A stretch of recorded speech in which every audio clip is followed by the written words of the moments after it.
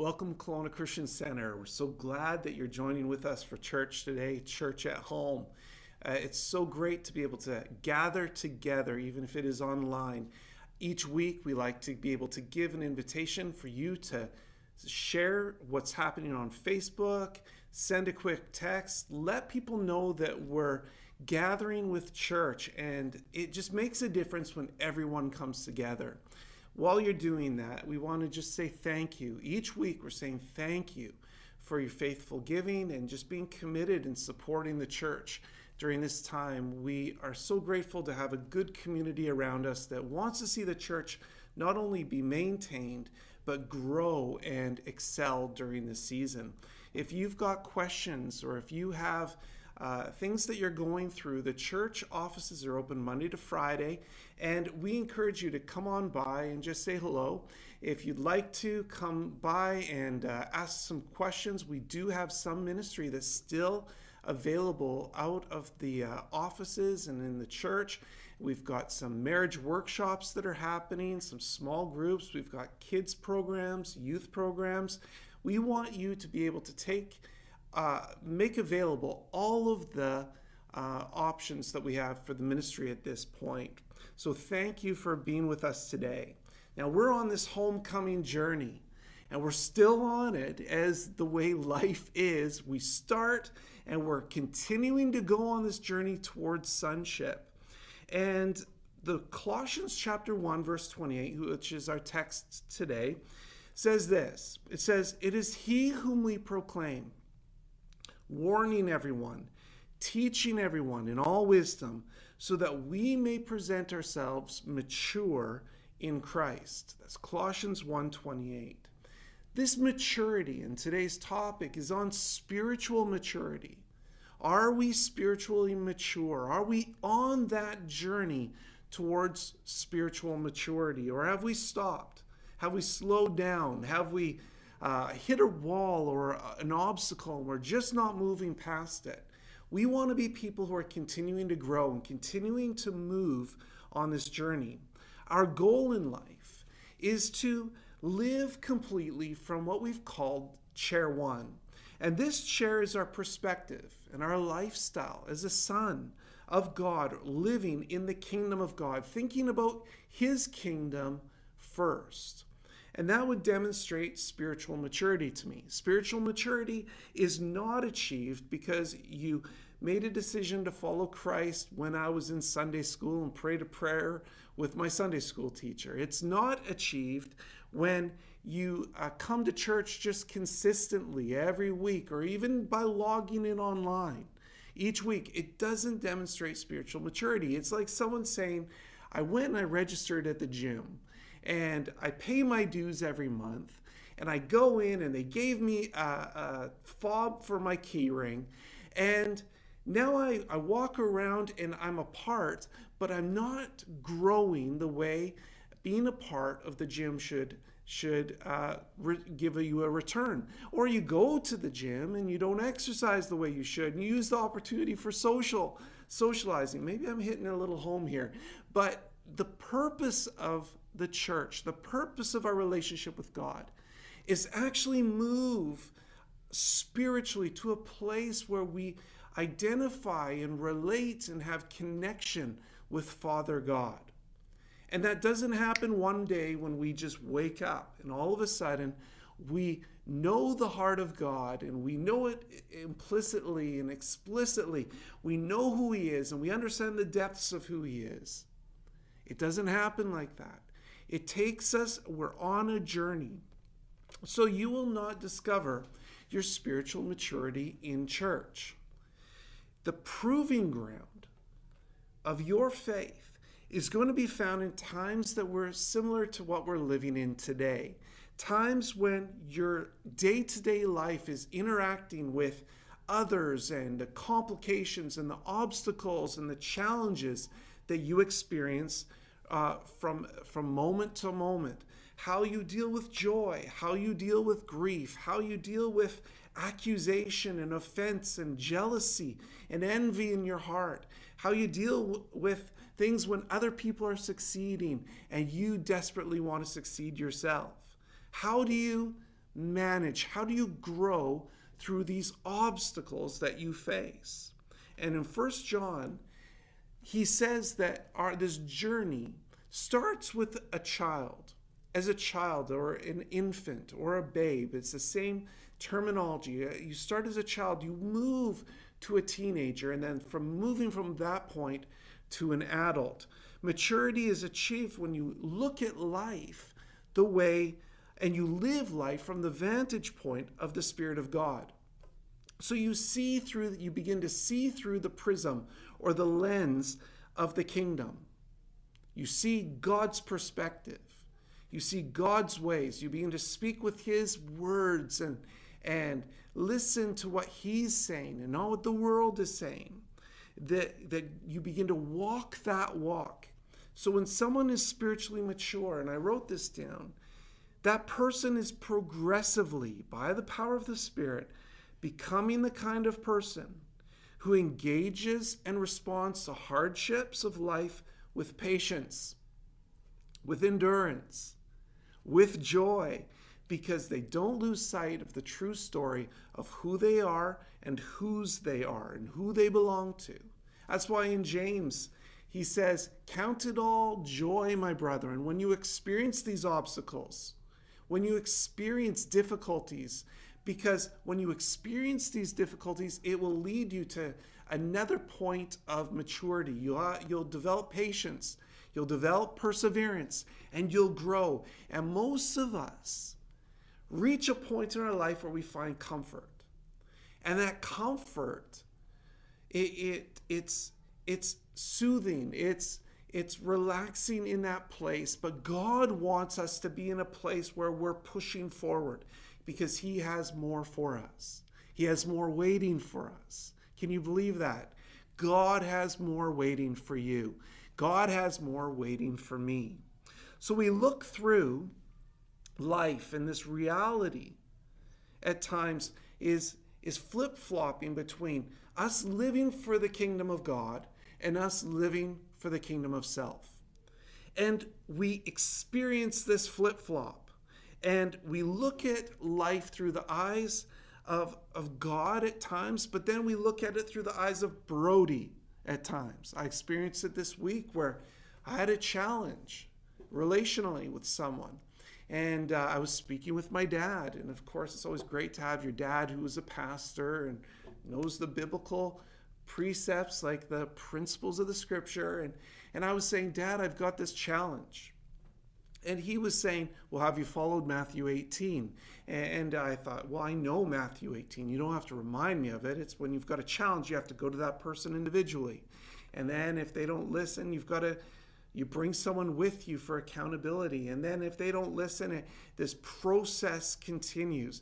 And I didn't want to hear that answer because I was living from a perspective of self. I wanted him to say, "Hey, Brody, you're right. I'm with you." I just wanted him to validate my own feelings because I wanted what I wanted. And that's the challenge today. We flip-flop from self to doing God's way and doing it our way. So living from this chair two position where it's all about me is a foolish place to live. It's a reality that we're in. I agree. It's a reality that we live in because it's natural and sometimes it's comfortable and we get what we want in the process. We get to control our own destiny and we get to say to others, they can back off or the haters can hate, and you don't really look at your own life and say, "God, what are you wanting to do in my life?"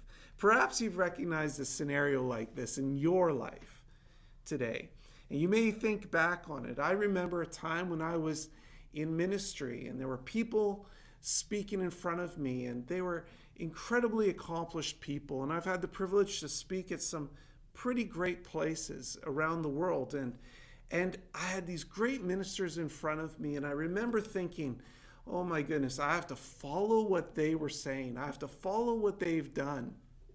And I remember being in the Ukraine one time and thinking, "I'm just not cut out for this." And I began to feel the fear, and I began to feel the intimidation, and I began to feel the pressure to compete with our brother or our sister in Christ.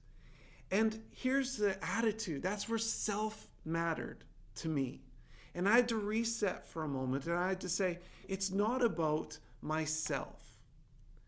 It's not about, a son doesn't compete. A son completes each other. An orphan competes, but a son completes. It's like the family business. The kingdom of God is his family business. When one person's stock goes up, they all go up. It's like when the tide comes into a harbor. That tide that comes into the harbor lifts all ships. The small ships, the larger ships, every ship gets lifted when the tide comes in. And that's the way the kingdom of God is. And I had to reset, and I had to think, no, thank you, God, that you've brought these incredible people together. Thank you for the ministry that you're giving them, and thank you for the ministry you've given me. And I began to operate not from a place of pressure, but from a place of pleasure. God's pleasure towards me is, Brody, I've given you everything you need. You just need to go ahead and do what you've been called to do. And that pressure just released off me, and I could just be who I am. This pressure is something that we need to resist, and when we feel it, we need to push it back, because God gives the keys to the kingdom to sons. And he says, I've got so much available for you, but you need to position yourself as a son. And that means maturing to the point where I can give you the keys to the family business. In fact, Matthew 18 and in Matthew 16, twice in Matthew, Jesus speaks of these keys, and he says, I'm going to give you the keys of the kingdom of heaven. Whatever you bind on earth will be bound in heaven. Whatever you loose on earth will be loosed in heaven. God, Father God, is giving us keys to make a difference in this world. And when I look at myself as a son in the right perspective on this journey of maturity in Christ, I need to identify who I am first. And who I am first is how God sees me. It's how God in heaven sees me. And what I have right now is not based on my material things that I possess at this moment. It's based on what he has. And any time that point comes where I have a question, is there enough sufficiency for me? Is there enough sufficiency for my family, for our church, for our city? I don't look at what we have. We say, God, we trust in you. You're our all-sufficient one. You're the one with all the answers. You're the one with the capacity to give and the capacity to make a difference. Allow us to be the steward. Allow us to be the sons. Pass on the keys so we can make that difference. We grow up. We mature in Christ. And this isn't supposed to be something that's personally offensive to you. It's not something that we as a church go through and say, oh, this person's a teen or an infant, or this person's a spiritual adult. It isn't something that we grade. It's something that you need to recognize in your life, because you are on your own journey. You're on this spiritual journey, and our journey is to mature in Christ, to fulfill this mission that God has placed us on this earth to fulfill. And we use those keys that God has given us to make that difference. But it's one of the hindrances that will hold back the church from completing their mission. It's one of the issues that will hold us back, is that the church is still maturing. And if we're not positioning ourselves to continue to grow and continue to press in, then the world is not going to hear this message. And we aren't going to grow. And we're not going to set the example that our family and the world needs. We all need to grow in our spiritual maturity. And this is old news. This isn't just suddenly something that I decided to preach on today. In fact, Paul said it in 1 Corinthians chapter 3. He starts off and he says, I, brothers, he's speaking to the church, like I'm speaking to the church today. I can't speak to you as spiritual people, but as carnal people, he said, as to babes in Christ. I feed you with milk and not with solid food, for until now you were not able to receive it, and even now you're still not able, for you are still carnal, where there's envy, strife, division, arguments, all this type of complaining that's going on among you. He calls it carnal. He says you're behaving like mere men instead of who God has called you to be. So Paul's addressing this church. He says brothers, and he calls them carnal. And this word carnal is a Greek word. It means sarkikos. Sarkikos, which means fleshly, or like an infant, new. And Paul says, you're carnal men. You're immature. You're like a baby, and you need to grow up. Now, I can't imagine being at church, or even when I was a kid and someone saying you're acting like a baby. It is just so insulting because you actually see yourself as growing up. But there are points in my life, and I admit to you, where I'm still working on maturing. And I wish I could say I'm the spiritual father or the grandfather.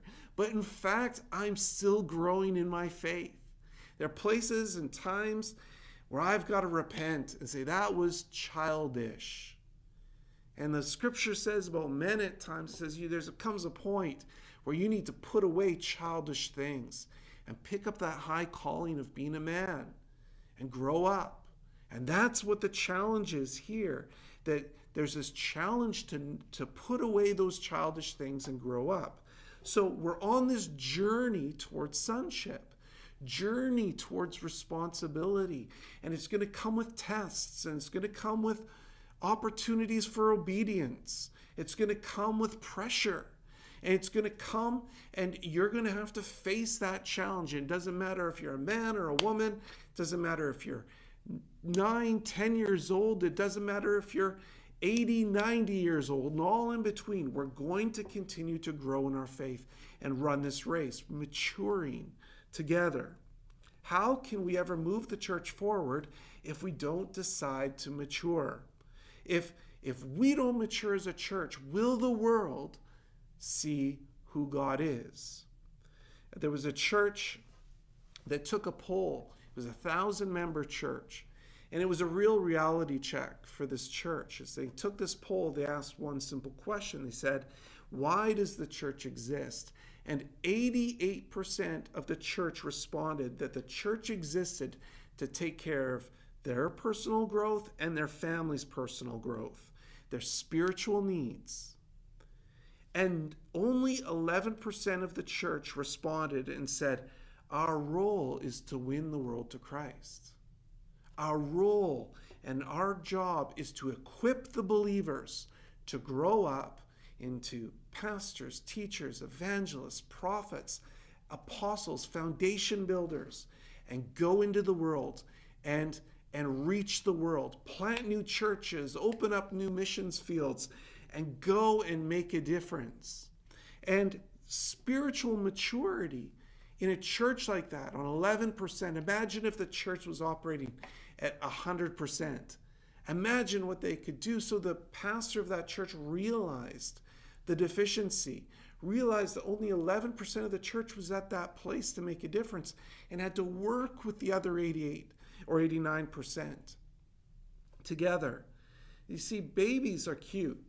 They're great when they're little. They can cry and they get what they want. They can scream, they get what they need. I think it's awesome when a new person comes to know Christ. They're a babe in Christ. They cry out to God and God answers. Anytime someone comes to Christ, you tell them, ask God for whatever they need, because God responds to that babe in Christ, that infant in Christ. As soon as they come and become a believer, it's an incredible experience for them, because it's like the world awakens around them. But as you get older, there's more pressure and there's more responsibility that becomes laid on your shoulders, not all at once, but God helps us mature. And as we mature, we begin to grow. And you begin to expect different as you grow up.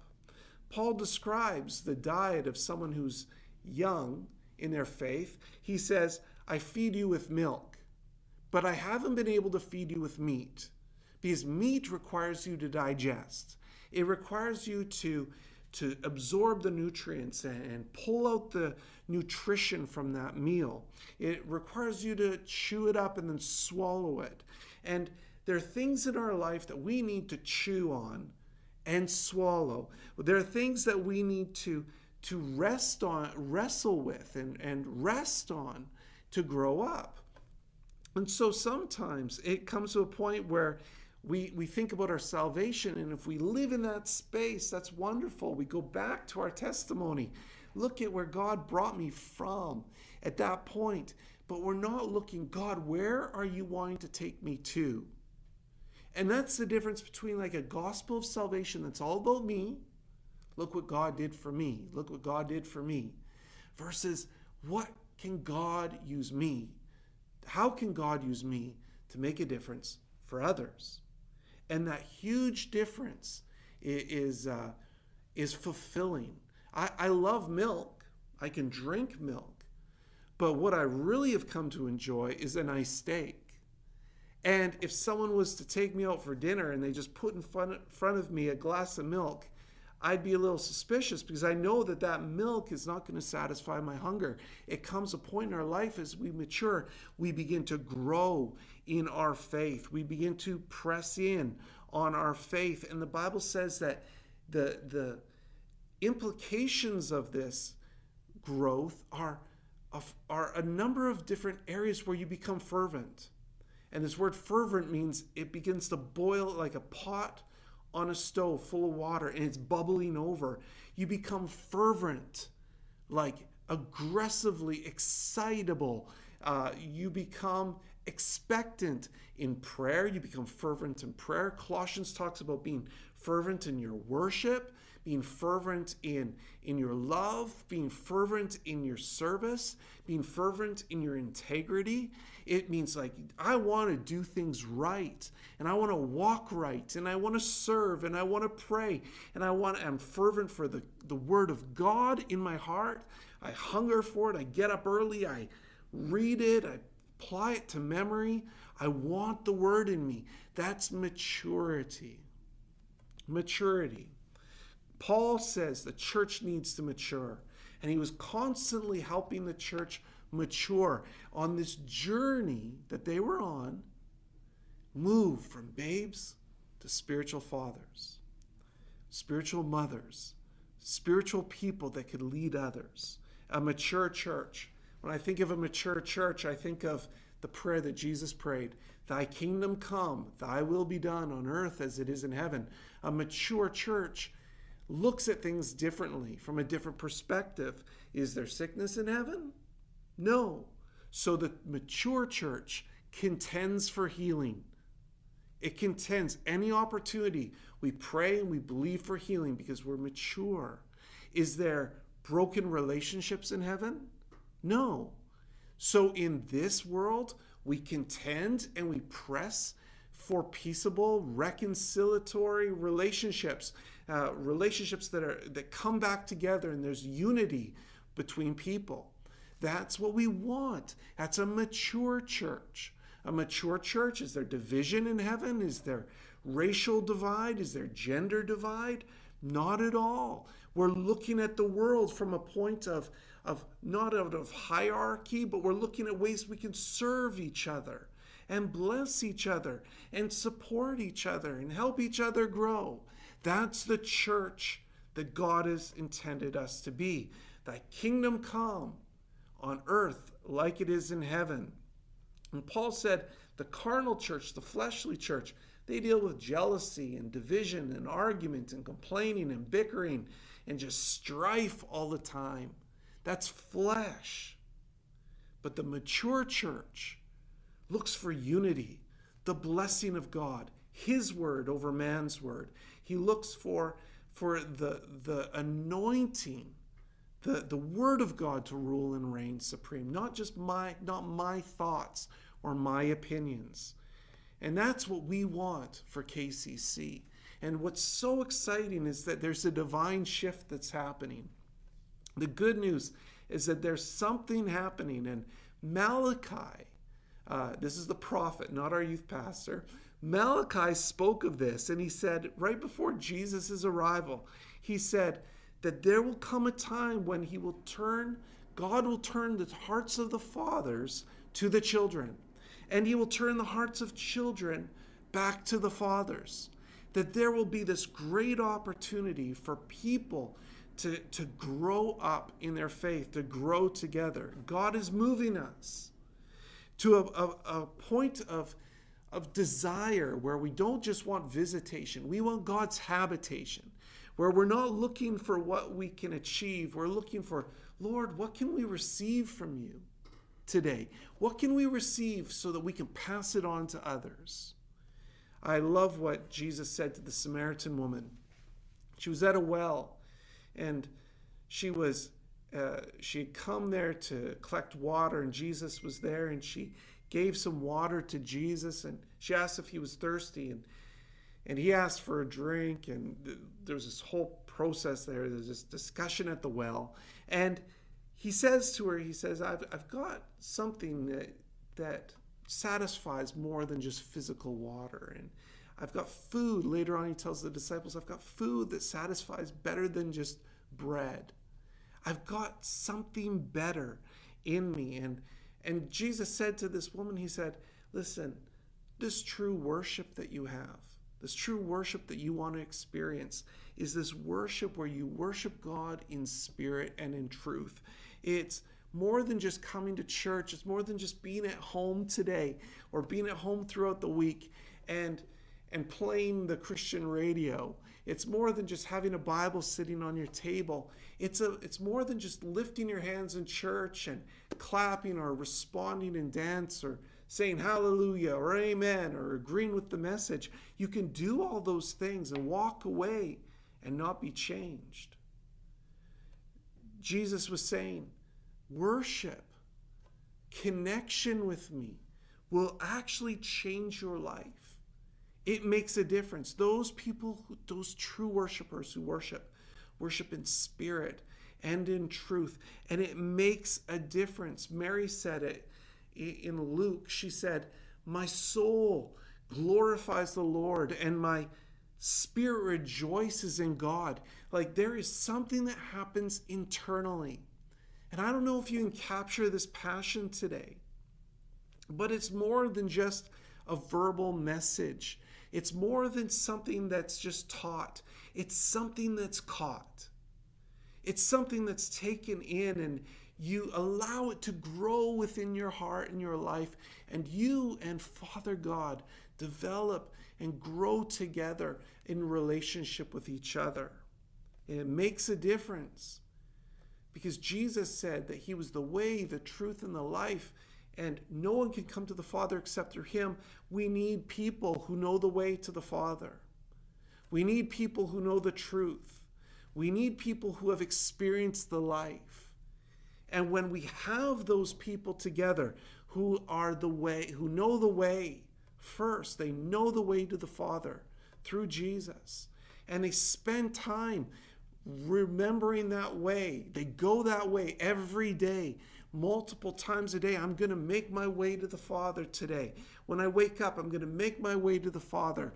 When I get to work or get my vehicle, I'm going to make my way to the Father. Every opportunity I get, I'm going to make my way to the Father so that I experience this life and this life that's in me that can make a difference. The Spirit of God gives life. Another way that we grow in our faith is we don't rely on ourselves. We rely on the Spirit of God. And this is when I lean into the Spirit, and I encourage you, lean into Holy Spirit. The flesh loves rules. Religion loves rules. Governments love rules. It's ways that you can control and put boundaries around a society or even God. But the Spirit is different. Paul said it this way. He said, the letter kills. 2 Corinthians 3:6. The letter kills, but the Spirit gives life. And if we're not careful, we begin to create rules where we put God in a box and we say what God can and cannot do, but it's the Spirit of God in us, with us, that releases us into life and brings us to a point of celebration through life.